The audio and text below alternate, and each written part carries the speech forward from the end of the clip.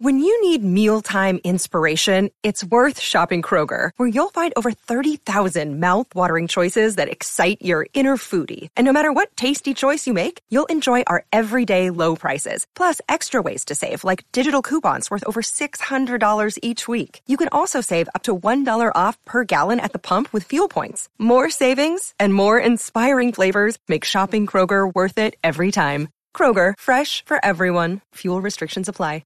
I'm trying to elevate small talk to medium talk.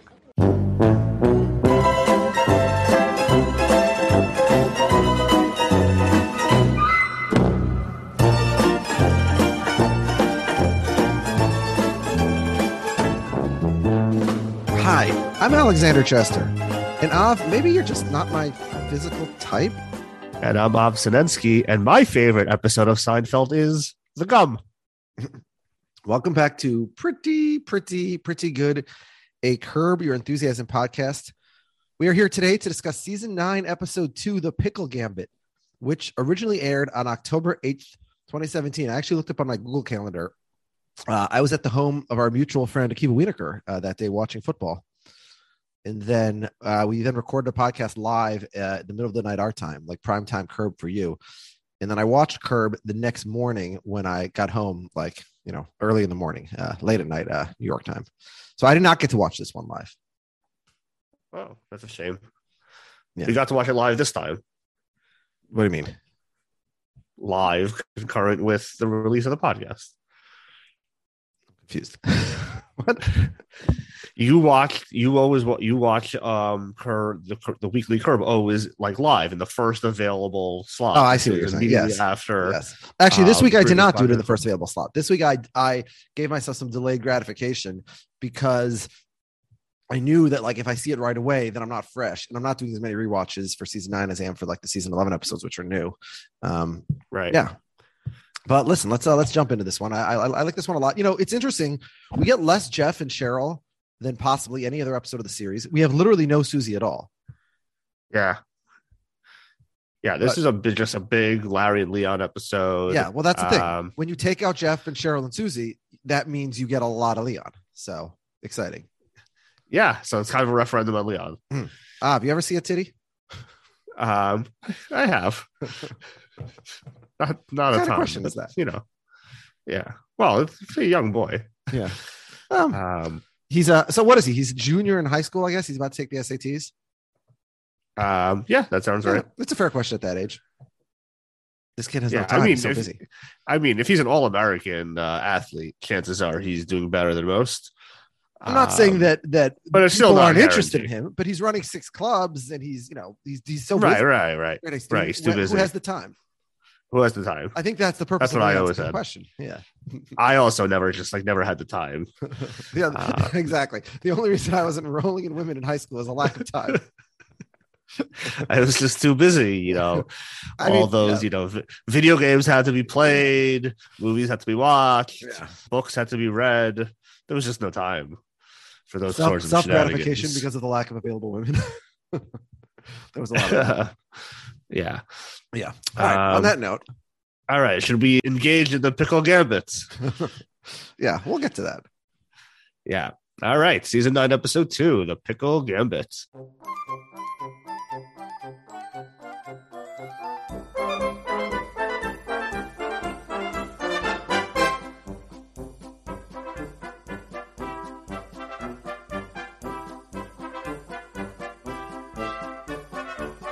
And we start out in Larry's hotel, where Larry's been hiding out. And Larry is writing a letter to the Ayatollah as he sits in his hotel room when he hears a knock on the door. He's startled at first, but Leon shouts that it's him. So Larry opens it up and lets Jeff and Leon come on in. And Jeff's like, "What are you doing? Why are you in this hotel?" And Larry's like, "Well, I'm just trying to be safe." And he's like, what are you talking about? Leon's like, "Yeah, you mean you can't hide from the Ayatollah. If he wants to kill you, he's going to kill you. These motherfuckers want you. They're going to come. They're going to get you. They're going to cut your hands off. They're going to cut your feet off. They're going to put your feet in your back pockets, put your hands in your front pockets, and then carry your ass out of here like a piece of fucking luggage." What is Leon's source for this form of terroristic activity? Because it's highly specific. Yeah, Leon has. Do you think that Leon was on which side was he on in this thing that he witnessed? Yeah. Our mutual friend Noam, the first time I met him was at camp. We were going to be co-counselors, and like the first hour of the first day, there was like an icebreaker for all like the counselors, all our staff people. And they're like, we're going to go around the game. We're going to run the room and introduce ourselves. And Noam says, can we introduce ourselves and also say how we would commit murder if we needed to murder someone? Like, well, that's an interesting way to introduce yourself. Yeah, really good one, by the way. He had one line. I guess he does if he's. Well, yeah. I mean, when you're the one who introduces the game. Yeah. He said he would stab someone to death with an icicle because then it melts and there's no murder weapon. Wow. Okay. I mean, that's very specific and someone who's put a lot of thought into this question. So watch out for him, friends of Noam. Yeah, I guess so. I don't think he's killed yet. All right. Yeah. So how would you know? It sounds like he has. He knows how to like hide the murder weapon very easily. Yeah, that was an ignorant statement of mine. Yeah. So Jeff's like, come on, like the FBI says you're safe. Like, come on, come home. And Larry is like, no, like I gotta sell the house. And it's like, no, you can't sell the house. Like all of my ladies already know where I live there. Like if you sell this house, that's gonna like set me back 2 years in like my whole operation over there. Can't have that. I don't understand that part. His ladies, like he can't just text them the new address. Well, maybe he just like he has them on a schedule. They know to come. So they're coming back, like unsolicited. It's not like he has to text them. We're just there. You know what? I have a feeling that like Leon has something going on that kind of is like not bound by the constraints of like time, space, and location, like the way that we think of it. Yeah. So it's just kind of like he needs to be in a place where people can come and go, and it's like a whole to do to like he can't just like send out an email blast like get word around. It's like there's just like people that are kind of like on a need to know basis, and they're just like stopping by from time to time. I think that's what's going on. Yeah. Or at least that's what Leon thinks is going on. We always need to, keep that in mind. And Leon is he certainly knows how to spin a yarn. Yes. Okay, so Larry agrees that fine, I'll go back to living my life. But first, he needs 2 minutes to put on his what's becoming his regular disguise. 2 weeks in a row, we get Larry with the fake glasses, and I really like this look. It's a fun Larry David GIF that I've used, and it's just like it's a nice image. Like you could see Larry behind it, but it's just like I don't know, I like it. Okay. So he's waiting for the elevator, and he starts striking up conversation with a woman, and he tells her, it's really interesting how you're dressed. Like, why is it that people in your profession, you always have to just like dress so like seedy? Like, you should really be going for more of a wholesome look. Like it should be more like a dentist. Like they don't like wear their smocks around when they're like outside their offices, which I actually take issue with because I actually say that I specifically always note that like dentists and often doctors, like they always like are like specifically wearing their scrubs like in social situations in my opinion, because like they want to be like, oh, I'm so busy, I'm coming straight from the hospital, I have time to all right, let's curb these anti-dentist opinions here on this podcast. Scrubs. I'm always have to be in scrubs because I'm working so hard. You could put on clothes. So I do think that dentists do that, but point taken nonetheless, Larry. He's like, you should do the same. Like you should like save like the hooker get up for your appointments. Like, it's like, how about you go and like you pick up a dress from Saks Fifth Avenue, and something like elegant. And she's like, well, that sounds great, but like I can't even afford one dress. And she's like, you go out and you get one dress. And then in 6 months, you'll be able to afford a whole bunch of dresses. And he's just like, what? So what? Just so we can like actually talk through Larry's proposal. So Larry's plan is that she will attract a more well-to-do crowd, and so she'll be able to charge more for her services. I think so. I mean, how does she get the word out? Because I assume that the purpose of the uniform is to let people know. Yeah. Same way that the convenience store has a sign that says convenience store. They don't have like a fancy, I don't know what the equivalent of a Saks Fifth Avenue, yarn, store sign is. Yeah, because like all the things that he wants her to ditch, the leather prints, the tits, the fishnets, all those gone. Like those are like the marketing. Yeah. Now I will say Larry's ability to convince strangers of things without any proof of expertise always astounds me. But I mean, yet again, he's a much rational advice that actually works. He's a much less qualified Nathan for you. Yeah. It's like, here's how to run your business. I know that I'm saying this based on nothing other than intuition. Yeah. Who do you like more, Paula the hooker or Monina? Monina is much more fun. Yeah. She's got a red snapper that'll talk to you. She sure does. Yeah. I think Monina was definitely, I mean, I have nothing against Paula. She seems like a great gal, but yeah, I miss Monina. Oh, Paula is great. Like she's very game. Good. Like she meets this lovely guy. He like gives her tips, and she's like, you know what? That actually makes sense. I'm gonna like change my whole approach to my career, and it goes well for her. So like, good for her. So we'll see you later. So we're back down to the hotel lobby, and he goes up and he tells Jim Rash, the dean, that he's checking out. And I'm leaving room 1003. And he asks him for his name. And Larry tells him his name is Buck Naked. I mean, Buck Dancer. And he suggests to the receptionist to not tuck the sheets in too tightly next time. So he wants 0 tucks. And he says, "Oh, those cookies over there, those are for guests." Yes. So has he not? He hasn't been in the lobby the whole time. Yeah. He's getting all his food served upstairs. I guess, he hasn't noticed the cookie platters. Yeah. So he walks over to the buffet, he helps himself to some cookies, and the dean comes over to him. He's like, "Excuse me, I noticed that when you took some cookies, you didn't use the tongs." Yeah, which I would argue is probably the single craziest thing that anyone has ever done on this show. Not using the tongs. No, like the guy like running over, like yelling at a hotel guest that like you didn't use the tongs. But hold on, in a post-COVID world, you can absolutely see that happening.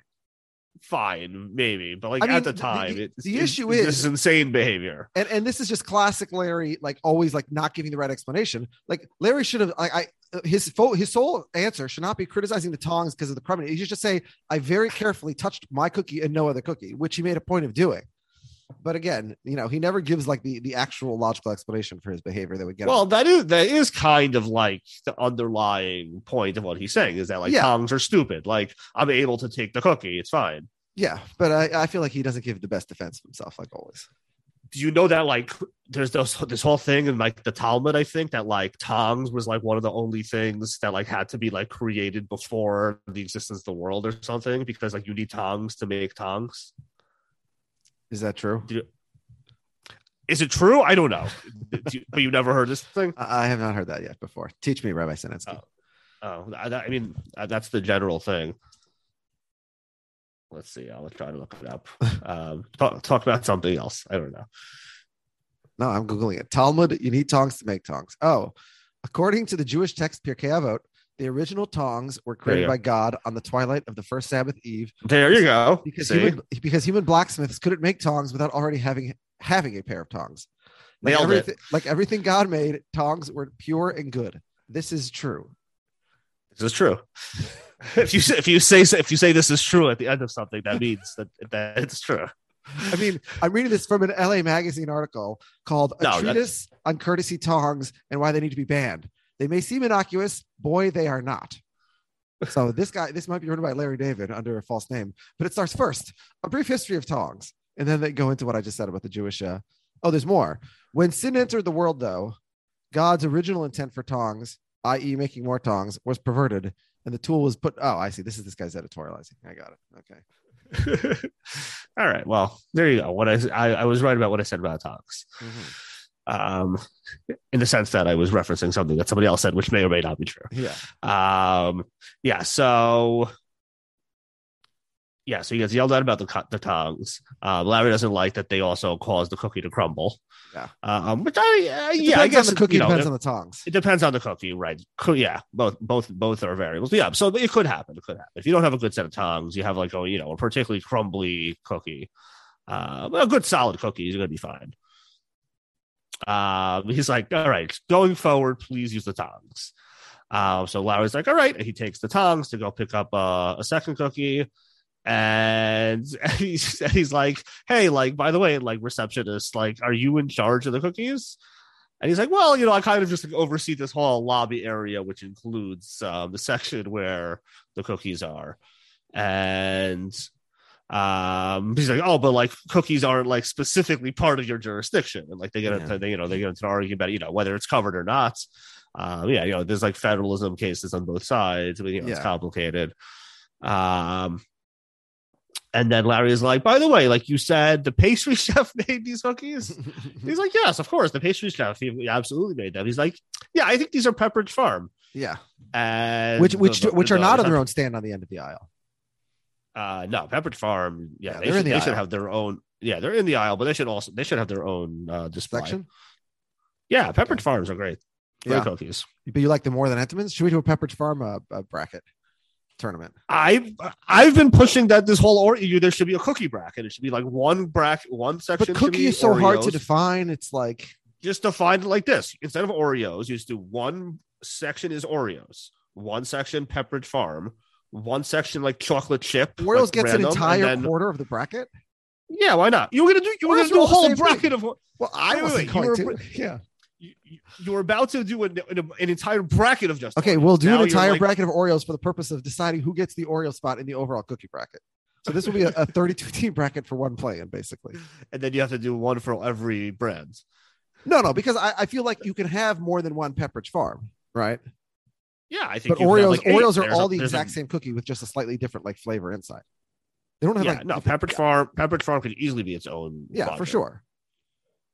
Entenmann's really doesn't need to be. It's got the soft chocolate chip, but that's really all it needs in that tournament. Yeah, Pepperidge Farm. I love those Milanos. Okay. And then just like all of their just like chocolate chunk cookies. Like there's chocolate. There's salt. Their soft cookies are like good, but like they're like hard chunky cookies are amazing. Oh no! The soft cookies are better. A soft cookie always beats a hard cookie. I don't know. I feel like theirs are just like they're so crunchy. Okay. No, they make a good cookie. Yeah, they're good. Yeah, they do a good job. I mean, I think we've discussed this on Curb before, but I think there's a couple of flavors of Girl Scout cookies that also have to be on that list. In the bracket. In the bracket, I'm saying. Yeah. Yeah. I did a podcast with Allie Lasher recently. She was anti all the flavors, it sounded like. All the flavors of Girl Scout cookies. It sounded like that. Yeah. Oh, all right. Yeah. I don't love all of them, but there's a few that are good.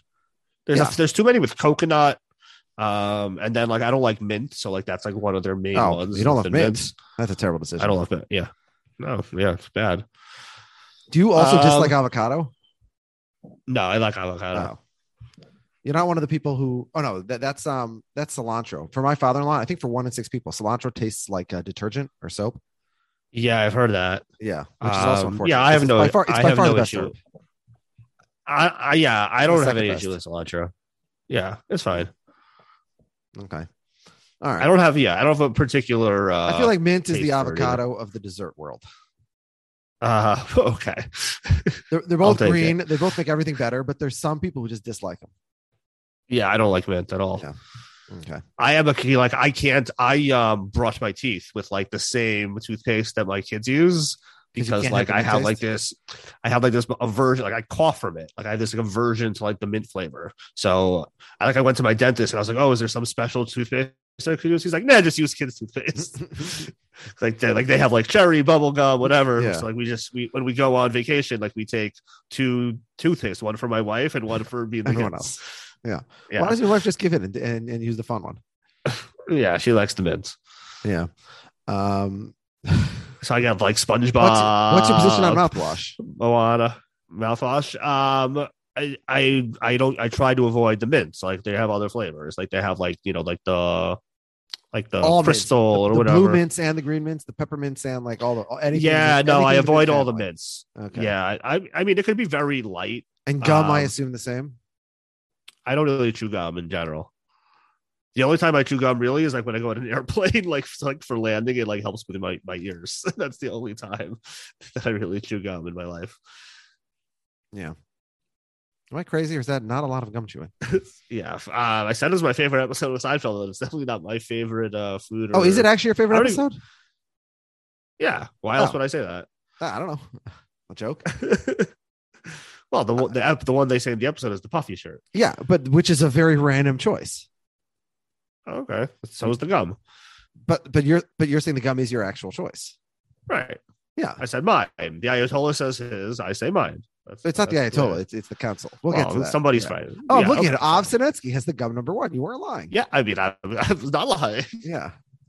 Where do I have the puffy shirt? Puffy shirt, by the All way. right, we'll get to I do not we'll get have to the puffy council's rankings here, Oh, okay. but I do have the rankings. Well, it's not the council's ranking. The council's favorite is the raincoats. I thought the council. Oh, it's the Ayatollah he's talking about. All right, we'll get there. Why don't we? Yeah. So I'm Why don't we looking hold at. I'm looking at the. Wait, whose document is this? Someone sent me. Someone sent me a Seinfeld list. Their initials are MK because on my overall chart their name is MK, but MK links. Like I don't have each person's full name in the column because it would make it too wide. So I just have initials and it links to a Google document that shows me his rankings. But the title of the document is Seinfeld rankings, and it's like my rankings, but I don't know who the my is.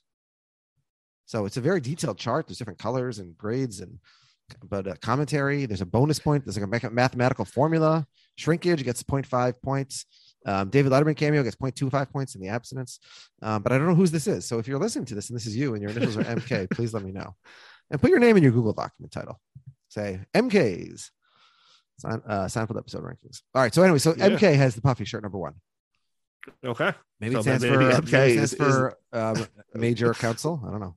Oh no, Khomeini. What's his first name? Oh yeah, because you're saying it's the Ayatollah. Okay. Yeah.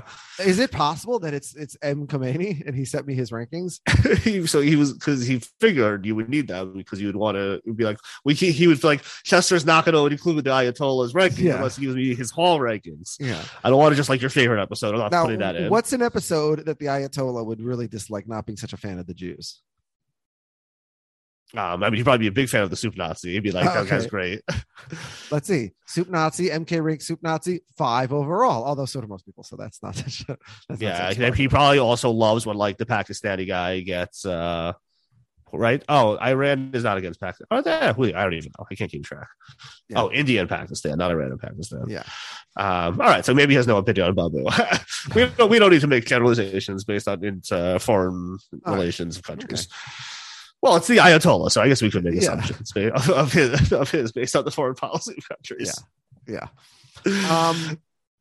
So you were saying before how like it's one of the craziest things, like when Jim Rash, the dean as you called him, hotel man, when he goes over to yell at Larry about the cookies. But to me, the part that really is insane is the initial moment to say, hey, listen, for hygienic reasons, please don't use the tongs, or please use the tongs. That's fine to me. What blows my mind is what incentive does he have to continue to argue with Larry, who's leaving the hotel now anyways? This isn't an existing guest you're going to have to interact with again. Presumably, you're not going to see him again. So who gives a shit? I mean, he's very argumentative for no reason. Yeah. That's certainly the case. Yeah. I mean, but like, is he at the level like Asif Manvi as elevator guy? I think he's still worse. Well, we'll see. He'll proceed. There was no at least this guy is in somewhat of a position of he's starting from a position of normalcy at first. He's like, this is my job. Elevator guy was immediately insane. Right. Who was it? When was it? When they go to a movie and somebody tells him that he can't bring food in or something, and he just assumed that she worked there, and then he finds out it was just like a person. Yeah. Do you remember which one that was? Yeah, she's the same one in the bathroom at the ABC guy's party. She's the one who snitches that Larry's the one who went up and cut the hair of that's in The Doll. So it's season 2. Okay, cool. Yeah. All right. Okay, so we head back home. Larry's checking the doors, telling Leon not to use any of them. He's still very nervous. Leon's like, come on, you're overreacting. And Leon tells him that he's got to fix the chimney or else Santa Claus comes sliding down and coming to get him. Yeah. And Larry's like, what is that you're holding in your hand? And Leon's like, oh, I'm just eating some of my beef sticks. And Larry's like, why are you eating that crap? That's bad for you. And he's like, what do you mean? These got great ingredients. They have brown sugar. I love anything with brown sugar. What are your thoughts on brown sugar? It's clearly better than white sugar, right? That's not really debatable, is it? I mean, I don't really know. I mean, I really like brown sugar in the things that I have it in, but like, there's a reason why like sugar is used in things. Probably it's not just like cost. Like, I don't think that like every recipe that calls for sugar would then just be better if you substituted brown sugar for it. Sure, but here's the analogy I'll make. White sugar is to brown sugar as canola oil, like cooking oil, is to olive oil. Like, yes, there's some circumstances where you want to use the first one first for like broader purposes, not just because of cost, but the other one is clearly better. Yeah, no, brown sugar is much tastier. Yeah. Like it has like an actual flavor to it. Yeah, like when you're doing recipes, like there's so many recipes that I use brown sugar for meat. Right. Yeah. It's like a little in like rubs and stuff. You're not putting white sugar on meat ever. Yeah, no, you wouldn't do that. Yeah, that's right. Yeah, I agree with that. So it's not just limited to dessert. The white sugar is really limited to dessert. Yeah. Here's my question. So I'm trying to think of what I like use a lot of white sugar in. Okay, so I make my own cranberry sauce. I'm very anti the canned cranberry sauce. Okay. How often are you having cranberry sauce? I mean, I'm probably only making it like twice a year, like Thanksgiving and one other time. But I happen to also really like cranberry sauce. Yeah, it's good. Yeah, I was just at a wedding tonight. One of my go-tos at a wedding at the Schmorg is I go to the carving station and I get turkey and cranberry sauce. Everyone else is like fighting over like the pastrami or whatever. Right. I'm zagging when everyone else. No, I do take pastrami and mustard also. I actually like to have both on the same plate. So you have like the turkey in the cranberry, which is sweet, and then you have the corned beef and the mustard, which is like, savory. I do that also. But I always I've never been like a huge turkey fan. So like the turkey for me has always been like primarily a like cranberry sauce delivery. Yeah, I mean, turkey is too dry without cranberry sauce. I like it, but I will. Yeah, it's like a cracker. You're not going to eat a cracker without a dip. Yeah, and like the white meat turkey to me is like just like especially inedible. Oh, see that's what I'm like I could tolerate. It's like a cracker. Oh yeah, no, I could only eat the dark meat of turkey. Like I won't even bother with white meat. Yeah, with white meat. I think Leon would agree with you. Yeah, I prefer like Leon. I prefer anything brown over anything white. Yeah. Okay, so they go to check the door, and it's the Funk Man, and he's brought along his nephew Kenny. Did you have this sort of bittersweet feeling of seeing the Funk Man? Because the last thing I had seen him in was the documentary. Yeah. It was definitely exciting to see him, alive and full of vigor. Yeah. We still got a lot more to go with him in our lives, chronologically here at least. Thank God. So he's got nephew Kenny, and he's talking about how amazing his nephew Kenny is and all his accomplishments. He's the head of 6 clubs. He's an All-American pitcher, and if he nails at SATs, he's going to get a full ride scholarship to Stanford. We're so proud of him. Yes. And Leon's like, I don't mean to be a hater, but no one could do all that shit in one day. And Kenny's like, what do you mean? I work really hard. And I mean, there are people like this in high school. Yeah, there's people. Yeah, we were not one of them, but there are people like that. Yeah, no, there are like super high achievers. Yeah, there's always people like that. Yeah, every school. I mean, it's not always the case that like the smartest kid is also like the jock. Like that's not the norm. Yeah. But like, there's always like. But Kenny isn't the smartest kid. Kenny's like the hardest working kid. I mean, he's smart. Don't get me wrong. Yeah. But like, all right, fine. Yeah. Like, there's some kid in the chemistry lab who's got a higher GPA. Yeah, but like the fact that he's like the best athlete in the school, presumably. He's Archie Andrews. He's got the red hair. Right. And also like, good, smart kid, if not the valedictorian. It's a pretty good combo. By the way, Archie, if he broke his arm, would not need to resort to a professional. I think that he would have 2 options. He would have multiple. Yeah, maybe even Cheryl Blossom. Yeah. But I'm saying so she gets minimum involved. of 2. Yeah. Minimum of 2. They would be fighting over the opportunity to help him with his what ails him. Mm-hmm. Although what he pines for secretly is Reggie, but right. So he's like, no one's Forrest Gump. And he's like, I'm not running around the country. And Leon's like, have you ever seen a titty?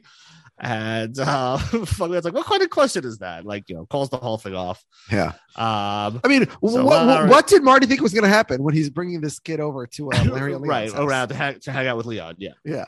How do you think this is going to go? So Larry's like, thanks for stopping by. It was great. But actually, like Leon and I were about to like sit down and have some dinner. And Fuckman's like, sounds great. I would love a sandwich. Kenny's like, great. Well, hold on a second. Can we pause there? My recollection, they don't say we're about to sit down to dinner.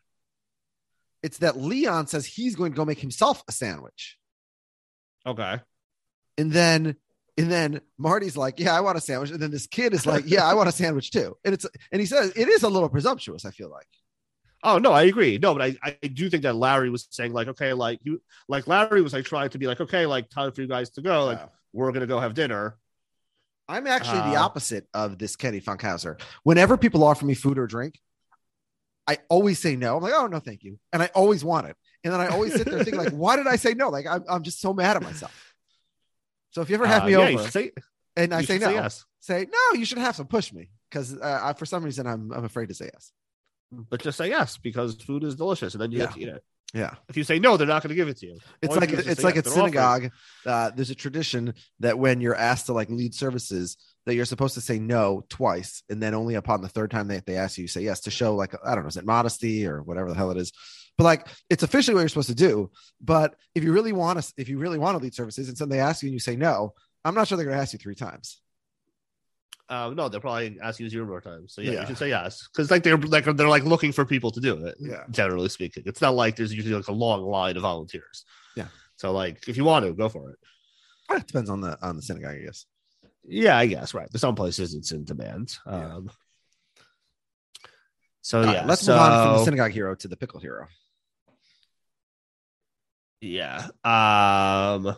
So he's like, all right, we have a whole bunch of meat in the kitchen. Let's go make some sandwiches.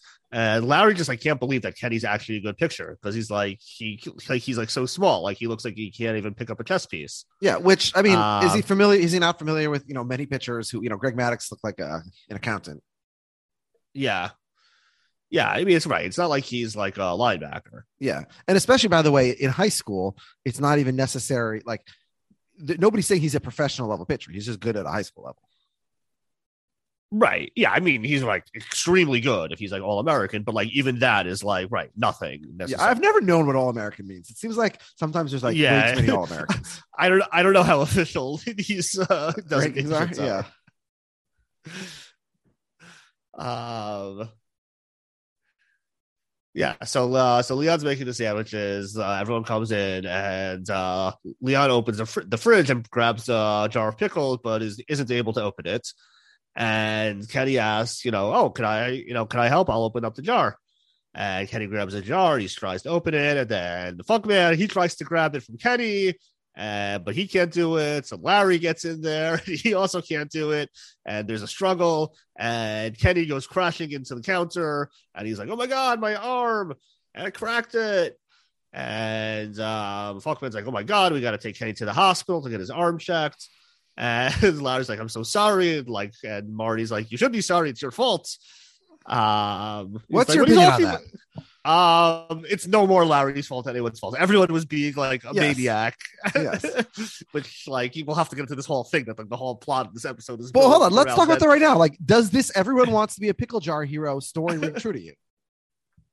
It rings true to me. I'd like, as someone who's like watched pop culture, like it feels as like this is like a typical like masculine thing that like men would behave this way, but at the same time, like I have no desire to open pickle jars just because one is in need of being opened. But even I've never seen anything like this happen. It's like, I mean, when we later the scene at the hotel, it is insane. It is if it's like somebody's dropping like $100 bills on the floor. Right. The hotel has to shut down because there's a pickle jar. It's difficult.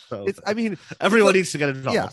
There's like a 2% of your wife will say to you once a week, like, hey, can you open this jar for me or this can for me? And you get to sort of pretend to feel like strong for like 10 seconds. But like to the extent of like fighting other people, it completely is incomprehensible to me. You want to assassinate the president? Just walk into the White House with a pickle jar. Yes, everyone will just come crumbling to their knees trying to get this pickle jar. And it does have the unfortunate, being the name of the episode and like a principal plot that'll come back repeatedly. So yeah, that definitely it definitely hurt it in my memory. When I thought of the episode, the only thing I remembered was this like ridiculous thing with the pickle jar from like the lobby at the end. Yeah. So like I definitely came in with low expectations for this episode just based on that. Yeah, I agree. So yeah, so so they go over to head out to the hospital, and as they leave, Larry's like, I think there's actually a jar of pickles in the fridge that's already open. Yeah. And Leon goes and checks, and he's like, oh, what do you know? Yeah. Which, by the way, if you have a jar that's open and a jar that's unopened, the unopened jar wouldn't be in the fridge, it'd be in the pantry, but whatever. Minor point here. Yeah, if you're running a tight ship, not everyone runs such a tight ship. Yeah. Okay. How full do you think that fridge is usually? The Larry Leon fridge, knowing that Leon has his own fridge in his guest house. Yeah, I feel like Larry buys a lot of food that he doesn't end up eating. Okay. And so like he keeps like because he's he one goes, like, very Whole Foods. skinny man. Yeah, but like he seems like the type that like he'll go and he'll be like, oh, I might want to have this, and like, oh, I could come up with a scenario where I can do this, and like, oh, that looks good, and like he buys like a ton of like vegetables, and tons of like he's into like his weird like organic things, like he doesn't have any normal snacks. Yeah, but like, think of your fridge now, and think of your fridge when you were single 15 years ago. Yeah, I wouldn't have needed such a big fridge. Think of if, God forbid, you got divorced and you were living solo like next month. How much stuff would be in your fridge? Not that much stuff. I guess not. Yeah. Sorry, that got dark. Yeah. What's up, Larry? Yeah. A horrible night last night. Horrible. Couldn't sleep. Up all night. I heard someone at the gate. I heard voices and somebody creeping around the house. It like freaked me out. Well, you know what? There's a lot of shit going on last night. I had a little lady friend come over. Her girlfriend's waiting outside in the car, the kids in the back seat, jumping around and shit. Seat. And then I had the pizza guy come over. He came over. Okay, so it was you. So you kept me up, essentially. I didn't keep you up. Just normal shit that I do. I need some security in the house. I gotta hire like a Pinkerton guard or something. You don't need no Pinkerton guard. You know what? I'll tell you what. Let me handle the shit. You're gonna hire somebody? What are you gonna do? Whoever I get is gonna be half the price of that Pinkerton motherfucker. I'm gonna take care of all this security shit you worried about, okay? I'm gonna get you back to being Larry, sitting around here looking all frumpy and shit. He's being mopey again. The only reason I'm wearing this bathrobe is because I left my pajama bottoms. Those red flannel pajamas? Right. I left them at the hotel. I can't leave a hotel room without leaving something behind. Never fails. Uh-oh. Are you expecting somebody? I'm always expecting somebody. If they show the fuck up, they show the fuck up. See? That's what I said before. Yeah. It's such a great model for life. He's all right. He's gonna be all right. Hey, he's alive. Oh. Hey, buddy. How you doing? I'm all right. How are you doing? Oh, God. I'm a mess. Yeah, I'd so be bad. terrified. Yeah, and the worst part is the musical's off. Oh, you're kidding me. No. It was such a funny idea. I'm sorry. I'm really sorry. Nice of you to come over, though, and say hi. That's really sweet of you. Really appreciate it. Thank you. Yeah, you're welcome. Actually, you know what? All right. I'm full of shit. The truth is, I'm here to ask your permission if I could date Cheryl. Boom. Wow. Wow? Yeah, you come over here under these false pretenses to see how I'm doing, and you want to date? No, I know. No, if you're asking me, can you date Cheryl? I'd say no. Just step back, just a second. This is a surprise to me too. We're friends. I didn't want to sneak around behind your back. I need to just go with my impulses, and my impulse is I want to go out with your ex-wife. How would you like if I went out with Mary? Huh? Would you like that? Stupid. What does that mean? It means you want to call my ex-wife Mary Steenburgen. Larry David wants to ask Mary Steenburgen out. Oh, Larry David is not cool enough for Mary Steenburgen? It just but seems Ted Danson is? Is that it? I didn't say that, but there's something in there. Oh, that we okay. All right. What- You know what? Larry, I'll call that's her right better now. than How's him. that? mean, man. What How's do you- that? I'll You're call not. Mary. Okay? Okay? You want me to? Do it. Okay. But then can we get back to this real subject? Mary, I can't believe it. hey, it's Larry David. Hi, Larry. Hey. How you doing? Good. Hey, Mayor, let me ask you something. You know what's going on with Ted and Cheryl? Ted told me he was interested in seeing her, and I told him to go for it. Well, I was kind of wondering, you know, if he's going to go out with her, why not you go out with me? Wow, Lair. Oh my gosh. God, I love you so much. I don't know if we have anything in common that way, you know? Well, Do you we're think? both people. We're earthlings. We breathe. We eat. So we have that in common. Yeah, we have that in common with pretty much everybody. But I was just meaning, like, you know, maybe you're just not my physical type. Sure, I understand. Hope we can have lunch or go shopping or do something They together did like going soon. shopping together Okay. in season 1. Okay. Bye, Lair. What'd you say? No. Not really your type. Physically. Okay. Well, hey. Yeah. So you're gonna go ahead with this? Yeah. Okay. You should know that she doesn't get glow. That's okay. That's Okay? Sex only in the dark. She's a Yeah. little revolted by the penis. Really? She won't look at it. She won't even touch it, okay? Well, maybe that's changed. It won't Oh. change. All right. Good luck with the fun one. Yeah, thanks. Thanks for being so concerned about it. I think Ted Danson's penis and Larry David's penis are in different penile categories. Yeah, I think Ted Danson is his reaction to be like, all right, we'll see about that. Yeah. Now You we know, I feel like we just watched half the episode. We got to like backtrack now. Yeah, there's a lot to unpack there. I did include a lot of clip, but yeah, there was a lot packed in there, important stuff. Yeah. So we start with Larry talking to Leon. Pinkerton Guard, by the way, like I think the Pinkerton agency, like it still exists in 2022, but like when I hear that, I think of like 1871. It's a very dated reference by Larry there. Yeah, well, yeah, he loves these like very like old timey things. Yeah. You mentioned it at the top of the podcast, but like I think Leon really exhibits such a great life philosophy here. I'm always expecting somebody, if they show the fuck up, they show the fuck up. Like that's such a positive, productive way to lead life, I think. Such an optimist. Yeah. I mean, you know, somehow Leon pulls this off. I think a lot of people need more structure than that. Yes, fair. But, I mean, he is Kramer basically. He falls ass backwards into money and sex, and you know. Yeah, and lives to tell about it. Yeah, and then you know this whole Ted scene, which like, I think, by the way, is why as we continue through more of the series, the Danny Duberstein scene is my favorite scene in the show. Mm-hmm. And I think it's because it's Leon with Kramer, basically. Yeah, that's fair. I mean, that's a good crossover right there. Yeah, I mean, you get a lot of that. You get like Larry and George, and you got Leon and Kramer. I guess that's really it. But you don't get a lot of Julia with crossing over with Cheryl or anything. Yeah, that I guess would have been interesting. So have I ever told you about this? This guy that we went to high school with called me when Jen and I were on a break and asked about dating Jen. Okay. Oh man. so he called that me guy, and he says he saw Jen and he inquired about her to Harold Rosengarten, and Harold Rosengarten's like, she just broke up with Alex Chester after dating him for like 5 years. And he's like, well, should I call him? And Harold's like, you can do whatever you want. And so he called me.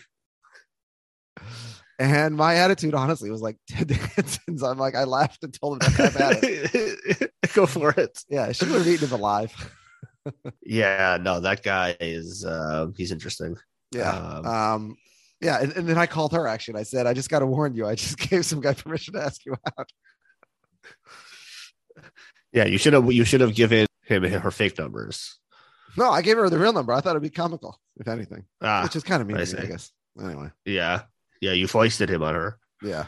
Yeah. There's a lot of good stuff going on in that scene, that extended scene. Yeah. So the Larry Ted dynamic has always been interesting because like this doesn't really make that much sense. Like Ted shouldn't, based on what we've seen in the show, Ted shouldn't really give a shit. Like if Larry is mad at him.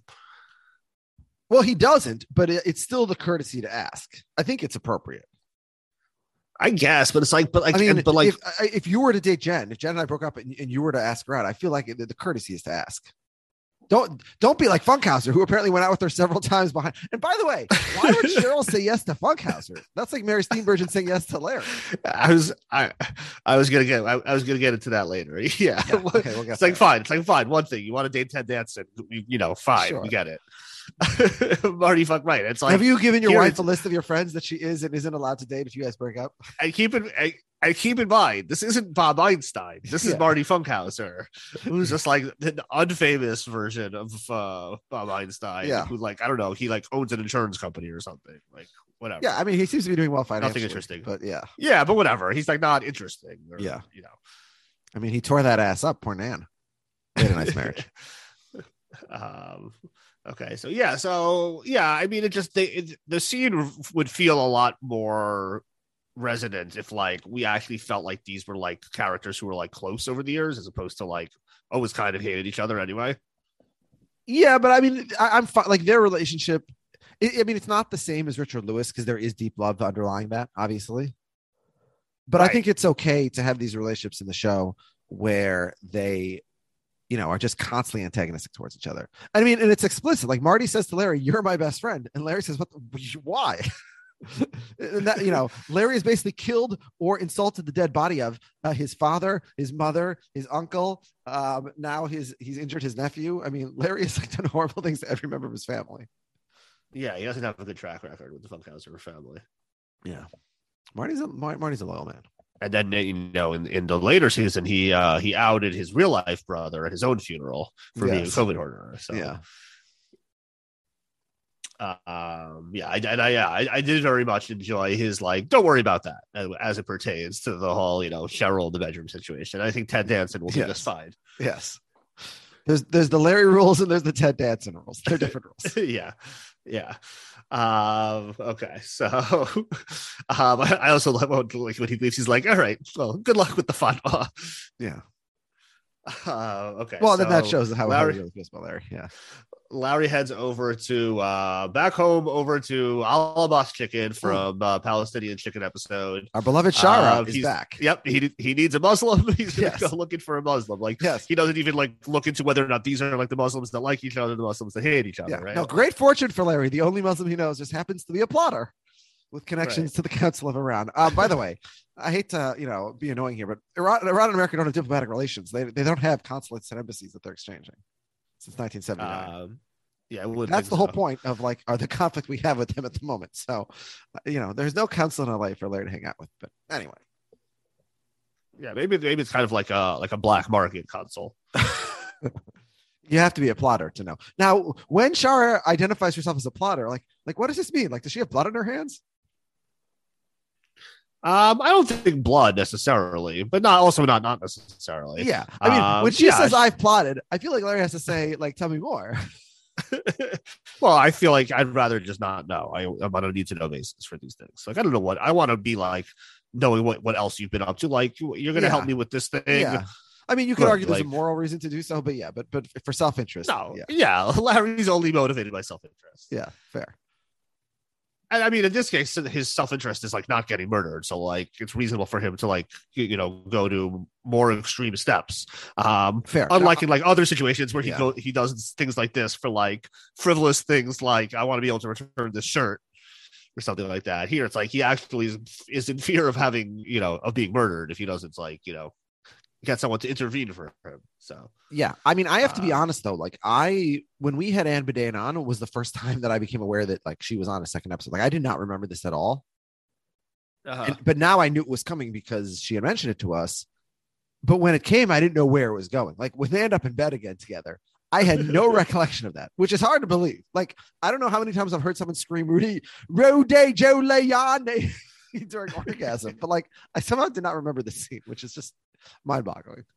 Yeah, I think I knew because I think her on her Twitter profile, like it says like ended up in bed with Larry David twice or something like that. I think is in her Twitter bio. So we first we meet real life. up By the way, with real Shara. life Larry David has the Ted Danson rules. Yeah, that could be. Yeah. Yeah, you know, I feel like still not quite the Ted Danson rules because like Ted Danson has like a sufficient amount of money that like he's already like in the same class. Like, Okay, there are many women who, I mean, there are many more women who'd rather be with Ted Danson, but like if you put a poll up, like which one would you rather? Larry's taking down a sizable percentage there, especially of like our demographic of women. Yeah, I guess. Yeah, but you know, Ted Danson's much better. Yeah, no, I agree. I would rather have sex with Ted Danson than Larry David. Okay. Yeah. So, what are your Ted Danson rules versus your Larry David rules?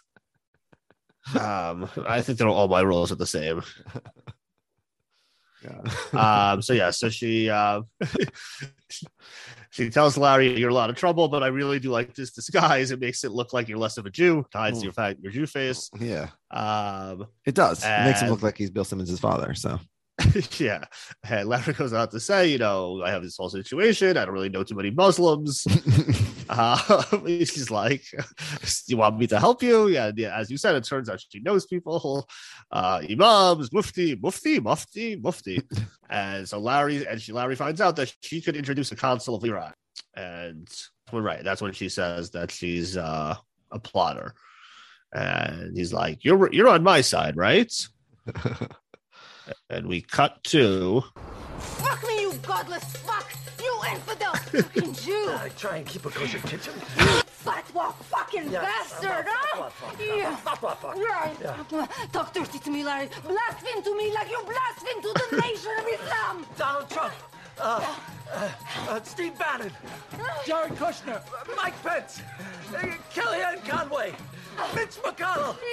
Rudy Giuliani! Yeah. You're rougher, Larry, you're rougher. Sentence me to an orgasm like you've been sentenced to death.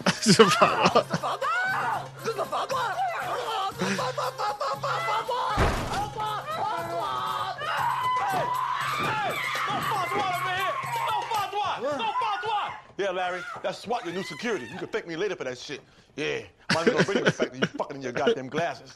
Hey, SWAT, break her ass in half. So does Larry still think that she was trying to kill him?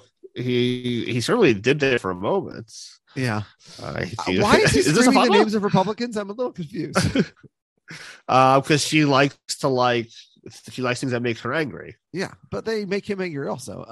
But listen, critics wanted like a Trump storyline last episode. Well, we got one. Right. Yeah. I was out. This made people happy that he said the. I don't know. That list was also like kind of like the Aria kill list, like Trump and Mike Pence and Giuliani. Yeah. Oh, that's a good point. Yeah. Yeah. We don't mean literally kill. Oh no, this is not a call to action. Yes. Nobody should kill anybody. Yes. Okay, so we're in Larry's living room now, and Larry's on the phone with a member of the consul's office, and he's telling him all about how Shara got to, hook him up with this guy with the situation. And he says, it's probably better for you not to come here under the circumstances. But Larry kind of understands. So Leon comes in with SWAT, and they ask where the towels for the guest room are. And Larry's like, "Sorry, 1 second. I have to deal with these two nincompoops that just walked in." And again, like the consul goes on to say that, it's probably best not to meet, but maybe we'll set up a video call.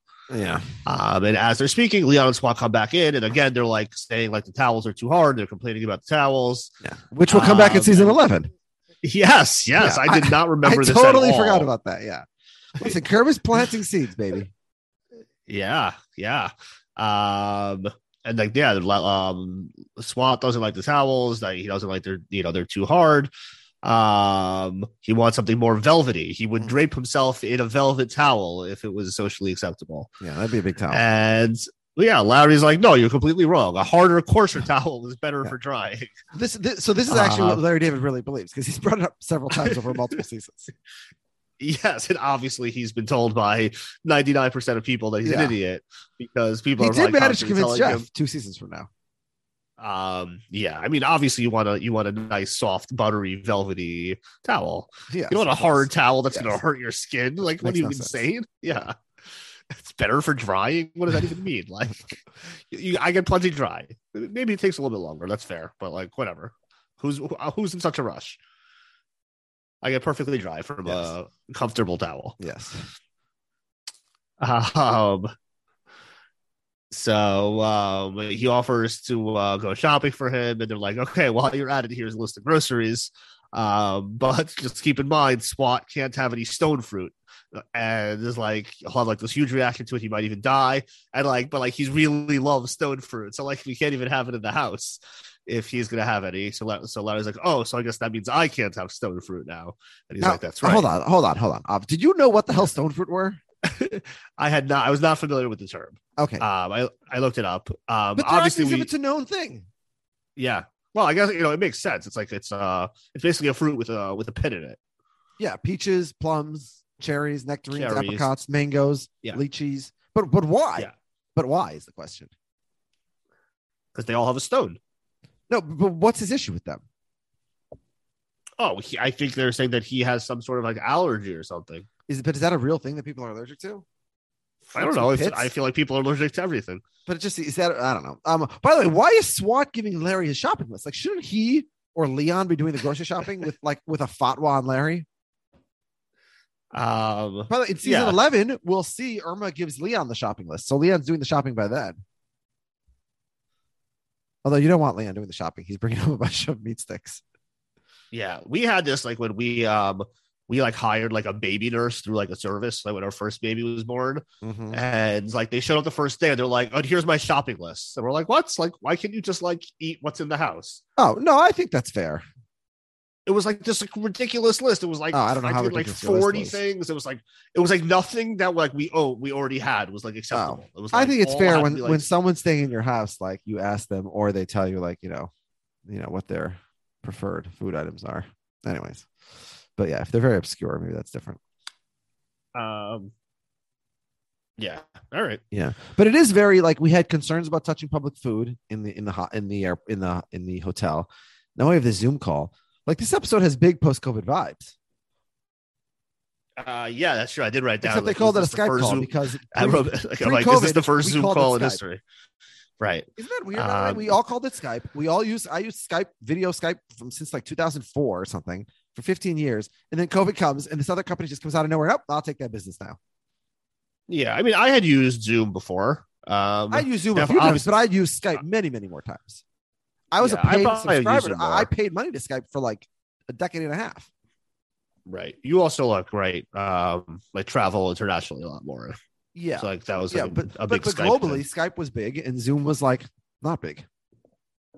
Yeah, obviously if whatever technology they had was better equipped to handle like that I guess specific need at that time, right? Yeah. But I don't know. Yeah. But pre-COVID I used Zoom fewer than 10 times. I had used it, but very few times. Yeah, now I would say 99% of my conference calls are all just Zooms. Like nobody even uses phones anymore. Yeah. I mean, I prefer the phone over Zoom for work. I prefer Zoom actually, but you want to be dressed and like not having kids in the background. I don't know, so much work. Oh, yeah. I mean, I wear whatever I'm wearing. No one really cares. Yeah, I mean, it depends on this. Like something, if it's with a client or something, you'll want the video on. Or if it's lawyers on the other side, I have no idea. I have no interest in looking at you. Right. Yeah. Absolutely, we will send that right out. All right, thank you very much. Hello. Mr. Dancer. I'm sorry to report that I left a pair of pajama bottoms in my room, which was 1003. So just pajama bottoms? Fantastic pajamas, by the way. I don't doubt it. I mean, the best feature about them is that the flannel is thick, so they obfuscate the penis. So you could walk around with other people in the house, and you don't see any flopping. As opposed to the pair that I have now, my second pair, okay, a little thinner, You see the clear outline of the penis. Very unpleasant. I will check in the back, and I will be right with you. Thank you very much.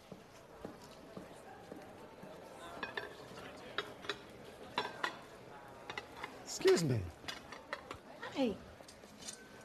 Are you in charge of the cookies? Yeah, I guess so. So you oversee the whole cookie operation? I don't bake them, but I... Well, they're not baked. They're bought in a store, but that's not it. Let me just ask you about the display here. Okay. Was this whole idea yours, the display, the tongs, the whole thing? Because I have to tell you, the tong is not a friend of the cookie by any stretch of the imagination. Okay. You must be Mr. Dancer. Yes. He's spoken about him. I am. Okay. What I believe you should be thinking about is separating the cookies so people can use their fingers and not the tongs. No friend of the cookie. May I just demonstrate what I'm talking about? No, sir, just please don't. watch how easy this kind of is. hotel policy. See how easy I picked that out? It was so simple. Mr. Dancer, I successfully was able to find your pajama bottoms, and I see that you are not using our tongs again. No, I was just merely demonstrating something I to her. asked him to use the tongs. I know you did, Claudia. Thank you very much. And by the way, you're not even in charge of the cookies. Claudia is. I asked you to please follow our policy, and you're no longer a guest here, actually, so I'm just asking you to just respect that. What? What? Oh, my God. The tongs dropped on the floor? You put them back on the table? I wiped them. She wiped them. That's like eating off the floor. It's the same thing. It's not at all the same. It is the same thing. You might as well put the floor on the table. Okay, you know what? This is a disgrace. You know what? It's a disgrace that we're having this conversation. It is a again. disgrace. And here is what I'm going to say to you right now. Don't ever return to this hotel. I'm serious. Oh, yeah, Or will like I call the want to cops. return to a hotel that's serving Pepperidge Farm cookies and trying to pass them off as you have a pastry shop. Fine. If you do, I will call the police. Mr. Buck Dancer. Kenny. If that is your real name. Yeah. I mean, it's almost like they needed her to try and wipe it a little more. Because it's just like they lose 100% of their credibility when they try to defend. She picks the tongs off the ground, like barely wipes it against her dress, doesn't wash it or anything, and then puts it back, and they both defend that. Like they've lost complete. It's like too far almost. His reaction to it is so good. He's like, Yeah. what? What? Yeah, of course. Yeah. Yeah, it's good stuff. Yeah. I basically, you can do basically anything in that. Disguise not going to find it funny, I think. Every time when he's filming the Martin Scorsese movie, every time he has a disguise, I like it. When George has the piece in Seinfeld, big fan of that also. Yeah. It's always funny when Jerry and George debuted the mustaches at the top of season. What is it, 7? Also fantastic. Right. Yeah. Any change in hair. Vacation for facial Marcel's. hair, I always like it. Yeah. I'm a fan. Yeah. All right. Susie so debuted straight hair at the top of this season. We both liked it last week. Yeah. So we head over to the Funkhauser's residence, and Funkman is still blaming Larry for putting his nephew star pitcher in the cast over the Cookie Jar Pickles. And Larry's like, listen, we all tried to be the Pickle Jar heroes. We're all equally responsible, which I completely agree with. They were all acting like maniacs. And Funkhauser explains that Kenny broke his elbow and he's now just filled with angst. And the only way he knows to relieve himself of this angst is by masturbating, which he can't do because he's in a cast in his right hand and the kid can't go lefty. Yeah. Why is Funk? Okay. Question. I got a 2-part question here. Why is Funkhauser talking to Larry about his nephew's masturbatory preferences? And then the question before that question is all Larry's fault. Is why would Funk even know them? Like Kenny said, hey, Uncle Marty, I'm having trouble jerking off with my offhand.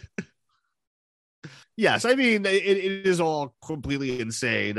Which there was one point when I wanted to take a step back while I was watching this episode and just like reflect on the fact that like there was a show on TV where there was an episode where like the prime crux of it revolves around a nephew not being able to go left to masturbate being like the driving plot of the episode. Yeah, and this is something that we all saw on television. It's by the way, completely Marty bonkers. and Larry both claim nobody can go left. Like I'm gonna have to disagree there. Like obviously people are more skilled one direction or the other, but like to have a complete inability, that's just Kenny, Larry, and Marty. Just bad job by all of you. Yeah, I mean, you can get the job done if you need to get. If you need to get the job done, you can get the job done. I might have to edit this out also, but did I tell you the story about this girl who, again, I think we both know, who my parents wanted to set me up with, and she like hired like PIs to like trail her other boyfriends, I heard, allegedly.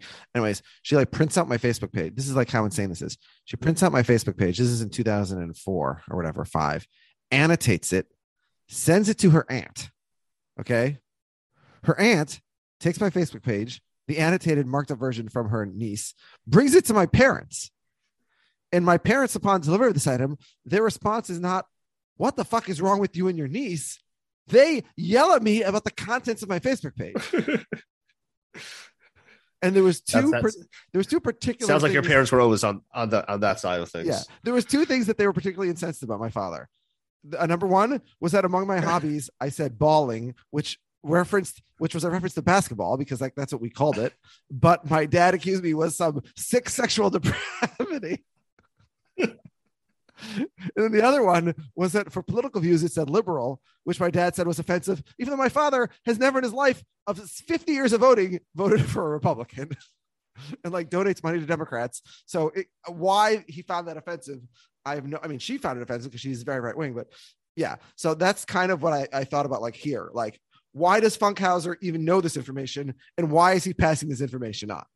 Like if somebody was crazy enough to tell you, if crazy enough to tell her aunt, here's this guy's Facebook page. Like, why is the aunt telling her friend? It's insane.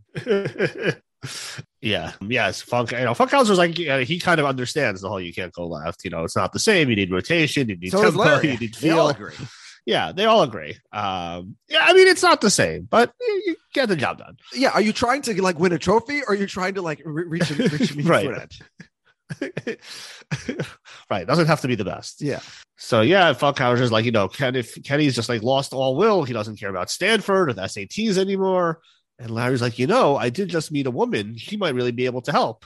And Funkhauser's like, oh, what does she do? And Larry's like, she's a prostitute. Obviously. Like, what did he think was the answer there? Yeah, I don't know. Maybe like massage. I don't know. Who knows? Your brain doesn't always go straight to prostitute. Yeah. Marty has seen Larry with Monina before at the Dodgers right game. Yeah, now he's gonna just think that Larry just always is cavorting around with prostitutes. Yeah. Whatever, teach his own. So we're right outside the hotel, and Larry's giving Leon the instructions that he's gonna go in and he's gonna try to open a pickle jar and create a diversion for Larry to sneak into the hotel. All of this has to happen just so he can have this meeting with the prostitute to convince her. There's no other prostitute in the world. Yeah. And also, why does he think the prostitute's even going to be there at this time? Yeah. I guess he does, her hotel. Yeah. Yeah, well, maybe. Well, listen, we know there's only one hotel in LA, so there's only one place to get a prostitute. There's only one prostitute. Yeah. So he says we're going to call it the Pickle Gambit. And Leon he wants to have like a code name for the operation, and Larry suggests Gandil, who was on the 1919 Black Sox. Leon doesn't like that name, asks for another name, and Larry says, how about a Negro Leagues player? To which Leon gives the thumbs up, and he names him Chappie Johnson. And Leon approves of this name. Yeah. And he said, this is a proper black man name. He walks in the hotel with a pickle jar. So Leon goes on in. He's like, hey, everybody, I have this pickle jar and I can't open it. Can someone help me? And my name's Chappie Johnson. And my name is Chappie Johnson, and I have a pickle jar. Yeah.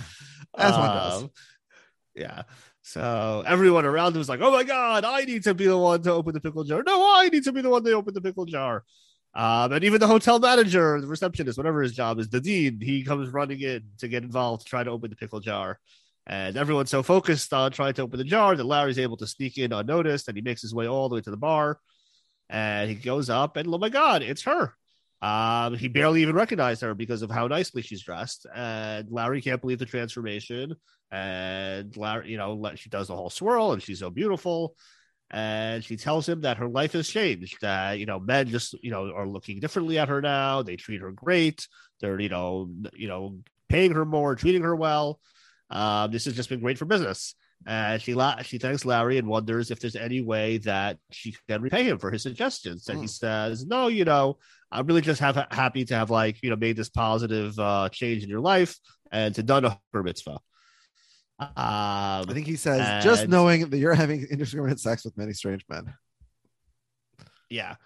He then immediately goes on to say, "Can you do me a favor?" So I don't know why he's like separating these two things. Like he could have been like, "Actually, now that you mentioned it, there is something you could do for me." Yeah. And he, explains the whole situation with Kenny, and she agrees right on the spot. Just tell me when and where. Of course. And we see Ted and Cheryl suddenly walking. By the way, I think that's called the Hor Mitzvah. A Hor Mitzvah. Yeah. And Larry starts following them. And he sees them laughing, and they're having a good time. And he sees them going off. And he wants to follow them, but he sees that the pickle jar thing is still going on, and he can't help himself either. Yeah, this is mind-boggling to me. So he starts following Cheryl and Ted. By the way, we know there's only one hotel in LA, but why are Cheryl and Ted at a hotel at all? Like they each have houses that they could fucking. Well, I guess it's a date night. Yeah, I don't know. Yeah. So Larry. I thought that he was trying to create another diversion to to draw Ted over or something. And then I see he himself falls for his own pickle gambit. The very pickle gambit. Yeah, it makes no sense. It just it makes absolutely he falls victim to his own ruse. Yes. It's completely incomprehensible. I don't understand why Larry does that, but it's like one of those great paradoxes. Can the pickle gambit creator make a pickle gambit so enticing that even he cannot resist? So it's a theological question that Larry's. It is. Yeah. Good point. Correct. Excellent job. Yes. Yeah. I mean, this episode is really raising its game in terms of probing at these deep questions of the universe.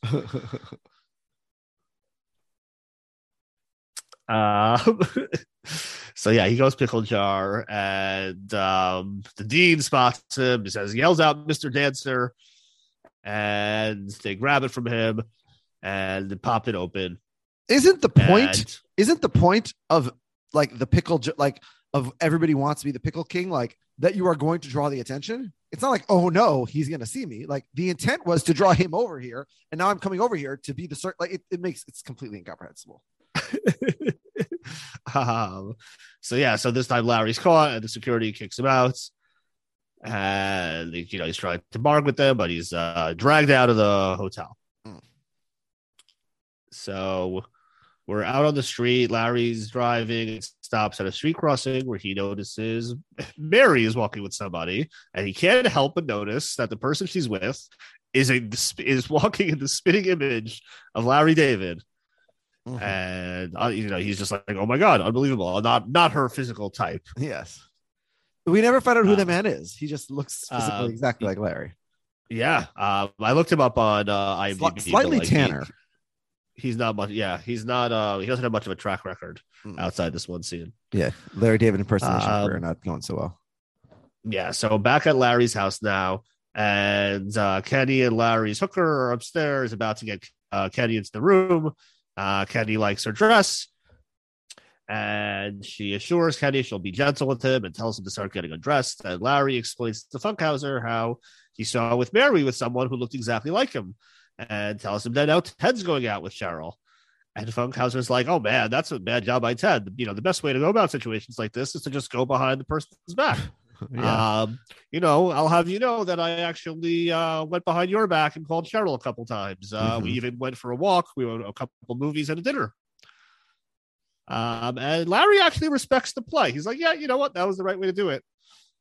Suddenly they hear sounds of pleasure coming from Kenny's room. It seems like everything is going well.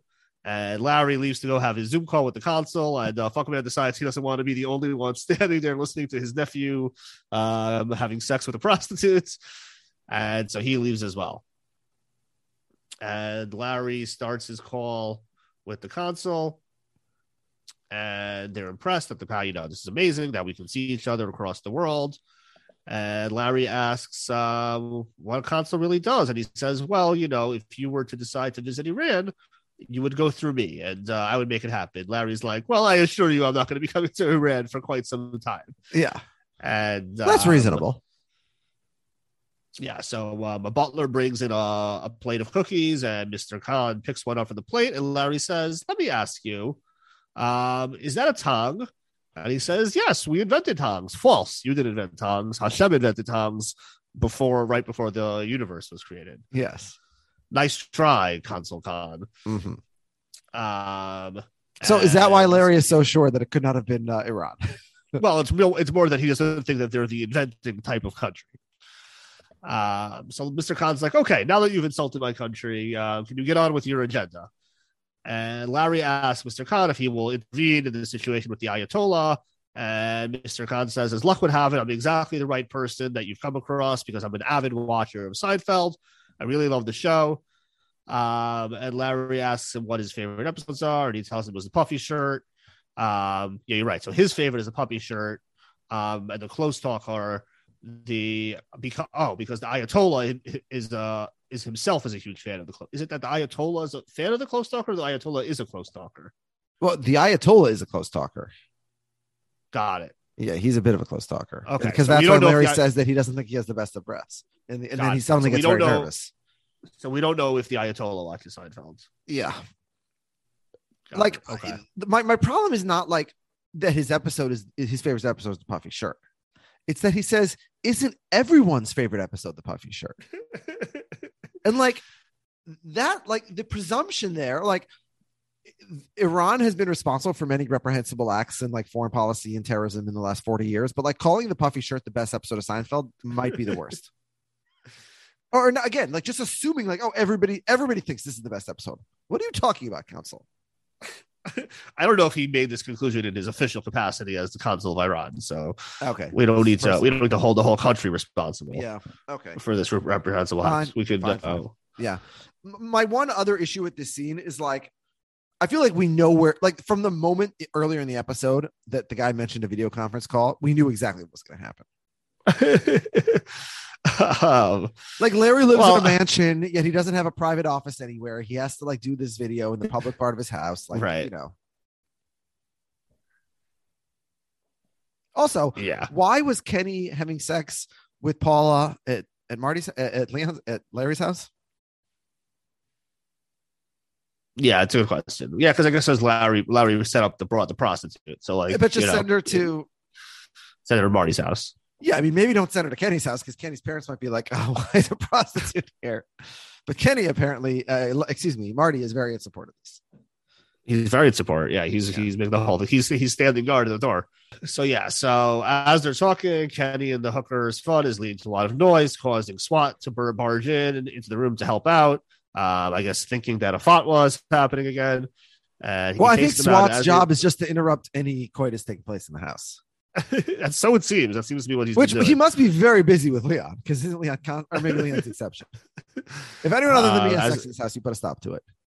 Yeah. So as they're running down the stairs, the consul notices the commotion in the background, and suddenly Leon shouts out, "Just get rid of the Muslims," which obviously the consul is not pleased with. And he closes off his Zoom call, and Larry screams, "Oh no, Mr. Consul!" And the episode comes to an end.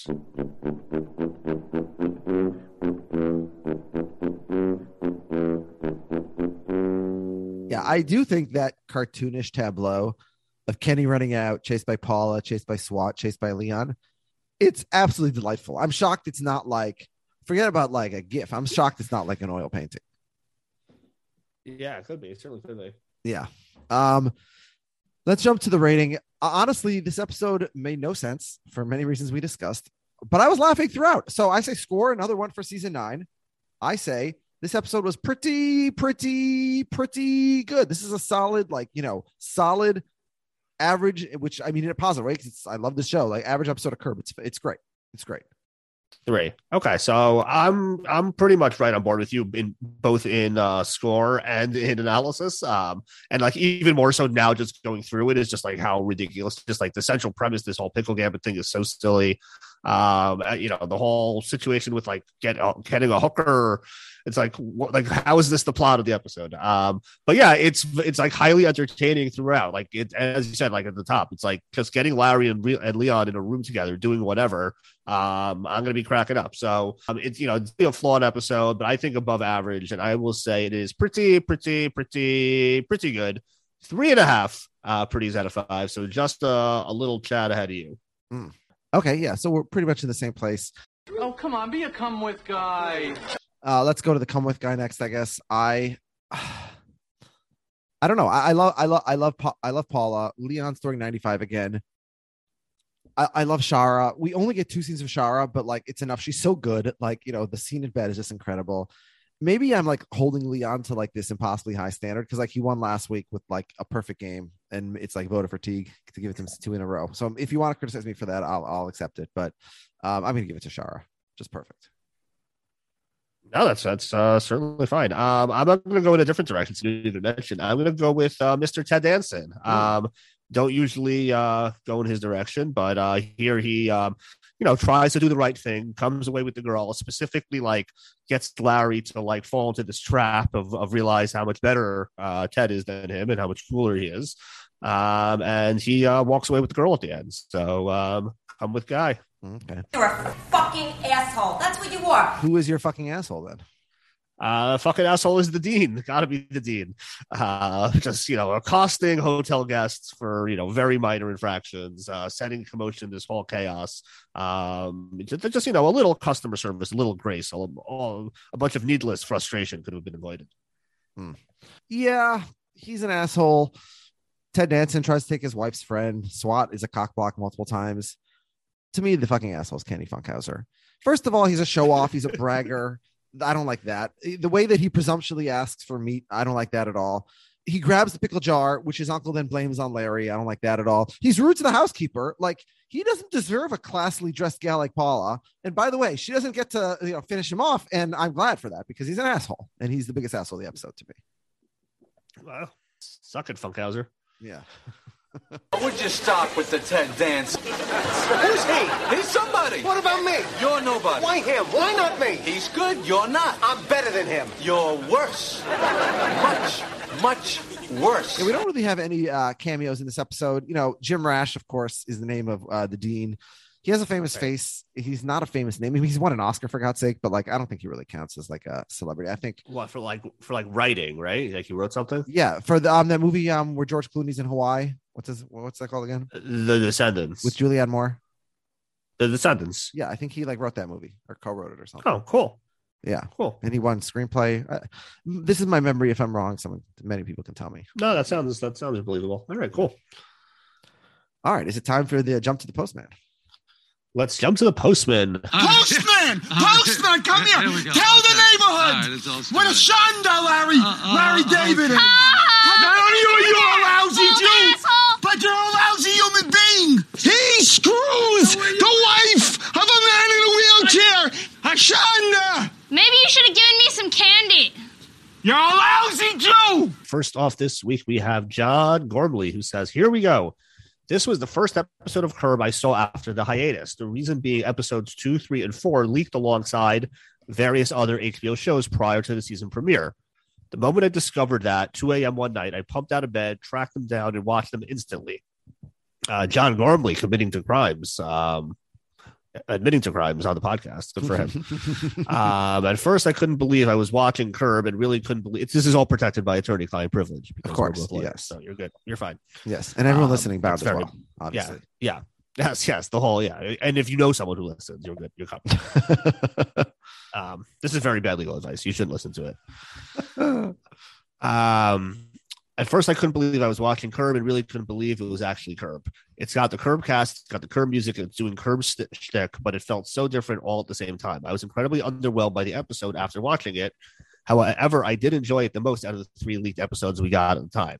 The problem I had with the episode, season 9 in general, it seems too formulaic, as if they're imitating Curb rather than making Curb. Take the pickle jar opening scene, for example. Every beat and line of that scene just feels unnatural. 1 second, Larry is mocking them while wanting to open the jar. The next second, he instantly wants to open it himself. Mm-hmm. This does not set up a good gag. This does set up a good gag in the hotel later when Leon uses the pickle jar as a distraction for Larry to sneak in, but it's then followed from the most idiotic point of the episode. Larry returning to the group huddle and save the day by opening the jar, a lose-lose outcome. He's getting caught by the maitre d' and losing track of Ted and Cheryl. Why the hell did he do this? If they were still struggling to open the pickle jar, that should be a good thing and is buying him more time. I do think starting the Ted and Cheryl relationship was a good idea, something the show has always been hinting towards. Bit weird, however, when Ted mocks Larry for wanting to date Mary, but yet he knows Larry used to be married to Cheryl, so is Ted implying he is now pitching down by dating Cheryl if he knows she's on Larry's level, but apparently Mary isn't. I mean, you could certainly infer that, but I don't think you just like. But well, it's that Cheryl wouldn't date Larry post Ted, but she might date him pre Ted. Yeah, I guess that could be a component of also. Yeah, I don't think it's an indictment of Cheryl. Cheryl's great. Don't worry about it. I mean, you know, she's not great to be married necessarily to, but like her and Ted are, you know, a lovely couple. So the Fatwa sex bit was brilliant with Larry screaming all the Washington crooks' names before the season aired. Someone wrote on a Facebook group saying, "Man, I hope they don't do many political jokes this season. I want to escape from all that now." Understandable as it was 2017, I encouragingly replied, "For what I've seen, it is only one minor political joke, which I don't want to spoil, and it's very funny." Overall, I enjoyed this episode on the rewatch. Bar the few plot holes, come with guy has to be Funkhauser. Cherish every moment he's on the screen this season. Fuck the asshole ghost, Little Funk. Hope he dies soon. Scoring it a pretty good. Yeah, he's an asshole. Kind regards, John. Next up is Joshua Spitz, who says, "Hello, gentlemen. So far, this rewatch of season 9 has proven to be much more favorable than I originally remember." Yeah, cosign. So far so good. We get some great Funkhauser moments. Rest in peace, Big Funk, and some great Leon stuff as well. We may even get a little Shara moment, which was a fun callback. Come with Gal is Paula the hooker. Fuck the asshole is Ted Danson. The rating is 3.5 pretties out of 5. I've just thought of something as I interrupt this email. A pretty good podcast challenge, which I'm going to challenge you and also any listeners. The next time you are engaged in lovemaking relations with whoever you engage in that activity with, as you reach the moment of peak climax, I want you to scream out, "Rudy Jolie," honey, and report back. I'm gonna pass on that. No, that's a chat. Why? I don't have to do something just because you challenged me. I'm not 6. Oh, because you dared me. Well, you didn't even double dare me. Yeah. I'm good. But anyone who wants to should feel free to do. What's the worst that could happen? You'll just tell the person why afterwards. I'm good. You've already achieved the goal at that point, right? Like, what are they going to deprive you of? I guess a second opportunity in the near future. All right. Well, while we're on the subject, we go to our next email from Jim Crumley, who says, "The pickle gambit didn't work for me. It landed flat. 1.5 pretties." Ooh. Come with guy is Bianca Kalish. Wait, what was the segue to Jim's email? Oh, there was no segue. I was moving it along. Okay. That's fair. She takes Larry's dubious advice and makes it work make it work. Plus, she deals with SWAT not knowing what is going on. Fucking asshole is Ted Danson. Don't ask Larry permission to woo his ex unless you are going to be willing to forgo the option if he says no. That's true. Yeah, you shouldn't. Don't ask. I mean, this to me clearly is the situation is like they were already together. Like this wasn't actually permission. This is like permission after the fact. Because they're like already like very like touchy in that scene to be like this is like they just started dating. I'm not so sure. Again, it's Ted Danson. Ted Danson dates you. That's how you're reacting on the first date. I don't know. I my read is like this has already been going on, and now he's just like he wants they had to get permission it, before So it might have been like in Billions when Axe finally gets together with what's her name? The main female character on the show. Yeah, I don't remember her name. Yeah, I know who you're talking about, but yeah, it had been like discussed a lot. So by the time it finally happens, they're like immediately very close because they were waiting for permission from Larry or whatever. I guess I don't think so. I think they were already together. Okay, but I have no way of proving that, so we can move on. Yeah. Okay. William Blake says, "Dear Alex and Av, my name is Will, and I've plotted before. Come with guy is the funk man. Honestly, it's just good to see the hold on. funk We can't man make the back same in the mistake mix." as Larry. Will, I need to know, what does that mean? What have you plotted? Oh, yeah. I mean, well, write it next week. I will rat Will out to the FBI if I must. Fucking asshole is Ted Danson. Wow, everyone has my come with guy as their fucking asshole this week. Asking Larry's permission to date his ex-wife was very weird and uncalled for. They divorced a while ago when Ted hasn't shown a particular need to hide his feelings about Cheryl before. 3 out of 5 pretties. The Pickle Gambit was a disappointing episode, especially the end. It was too blatantly self-referential. The funk man brings this to a 3. Zach Brooks says Larry's tongs issue makes me wish we got more COVID humor in the last season. He would have had so many issues with hygiene theater. Yeah, that's true. Like everyone kind of always put it as like Larry David is like, you know, very clean and like, you know, he'll be having a virgin to all that stuff. And like, that's the angle. But I think like Larry on the COVID theater would be really interesting. Like just like the crazy things that some people do. That obviously is not helping you from a invisible virus. But too bad. You know, or maybe COVID will still be going strong by the time the next season airs. So you know, something to look forward to. Yes, yeah. Leon says he always prefers brown to white. Do you think Leon prefers brown rice to white rice too? Yeah, that's a rough call. I mean, white rice is a lot better than brown rice. Well, like I always get brown rice because it's healthier. But yes, but of course it tastes less good. Yeah. Yeah. Pretty funny episode where everything comes together. He gives it 3.5 pretties. Come with guy is the Larry doppelganger because he cracked me up. The fucking asshole is Leon's security guard for his cock blocking nature. And finally, we go to Owen Allen, who says, looking forward to the Vulture review for this episode. It must be a top episode for them, given how in-depth it addresses the Trump administration. Yes. Which is obviously the point of Curb Your Enthusiasm. Yes. Larry was probably watching the most depressing Cary Grant and Irene Dunn film, which suited his mood. I was trying to figure out what that was. I Googled some of the lines, but I couldn't figure out what movie. Penny Serenade, which I give 4 pretties to. Also, he had the tidiest, neatest room in the opening where it was supposed to be stinking to represent his depraved mind. Bit of a slow burner for the most part. Great to get Shara back. Funkman is a delight, but only warming up himself. And I absolutely love the ending, which will boost the rating, but only to 3 pretties out of 5. Come with gal is Shara, setting up the mufti, not putting in a bad word after being thrown out, and offering hot intercourse to someone she's under order to kill. Yeah. Yeah, I mean, I don't know what the lines of power there are, because Shara, as a Palestinian woman, is not necessarily under the order of the Ayatollah of Iran, right? I mean, it's volitional, I think, right? She's opting in if she is. Oh, she's opting into what is it? Shiites? No, she's just opting in to fulfill the fatwa. Oh, okay. Yeah. So all Muslims are eligible. All people. I mean, I can do it also. What do you mean? If I say, you know what? Yeah, fuck Larry David. I want to kill him. I'm opting into the fatwa also. Oh, yeah. So you get credit. Yeah, I mean, I at least according to the Ayatollah, I'm a pretty good Muslim. Then I'm not sure if the rest of Islam would agree with me, but I got that guy in my pocket. Yeah, he's a pretty good guy to have. Okay, you just need one rabbi on your side.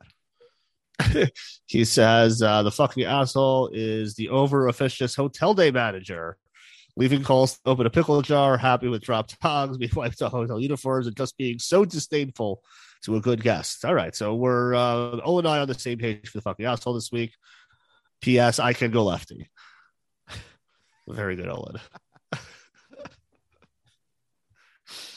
All right. Well, I don't know how official any of these rankings really are. So that gives us an audience score of 2.75, which is very low. Yeah, I'm not higher than the audience very frequently. Yeah. So 2.75, according to this, unless I did this wrong, that says that's the 82nd ranked. So that would be the lowest episode from the audience? No, we have 93 episodes. Oh, okay. Right. My numbers are all messed up. Right. Okay. It's 80, right?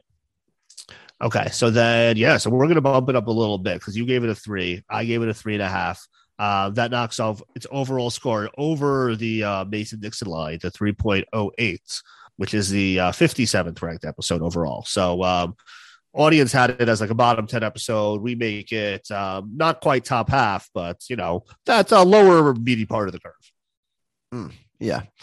Okay. But overall, 2 episodes in, season 9 doing much better than we were led to believe.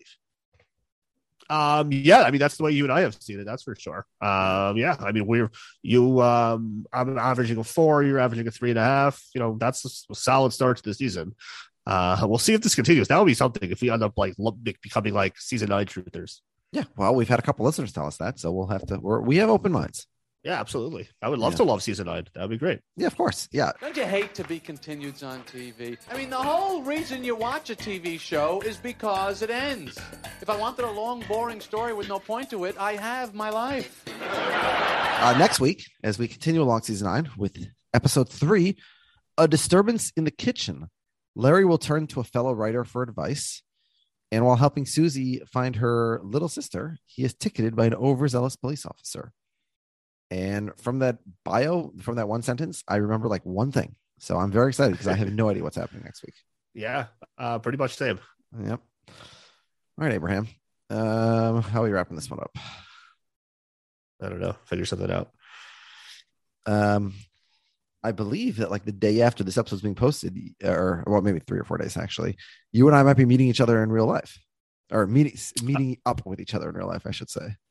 Oh yeah, I did hear that. Yeah, we're both going to be in Florida. And I would say whether we're moving lock, stock, and barrel. We're going to be in some bar. We're going to be watching football.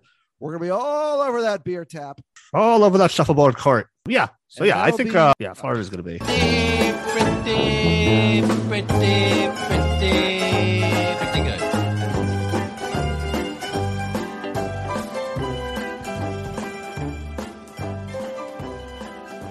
Get a life, Jews.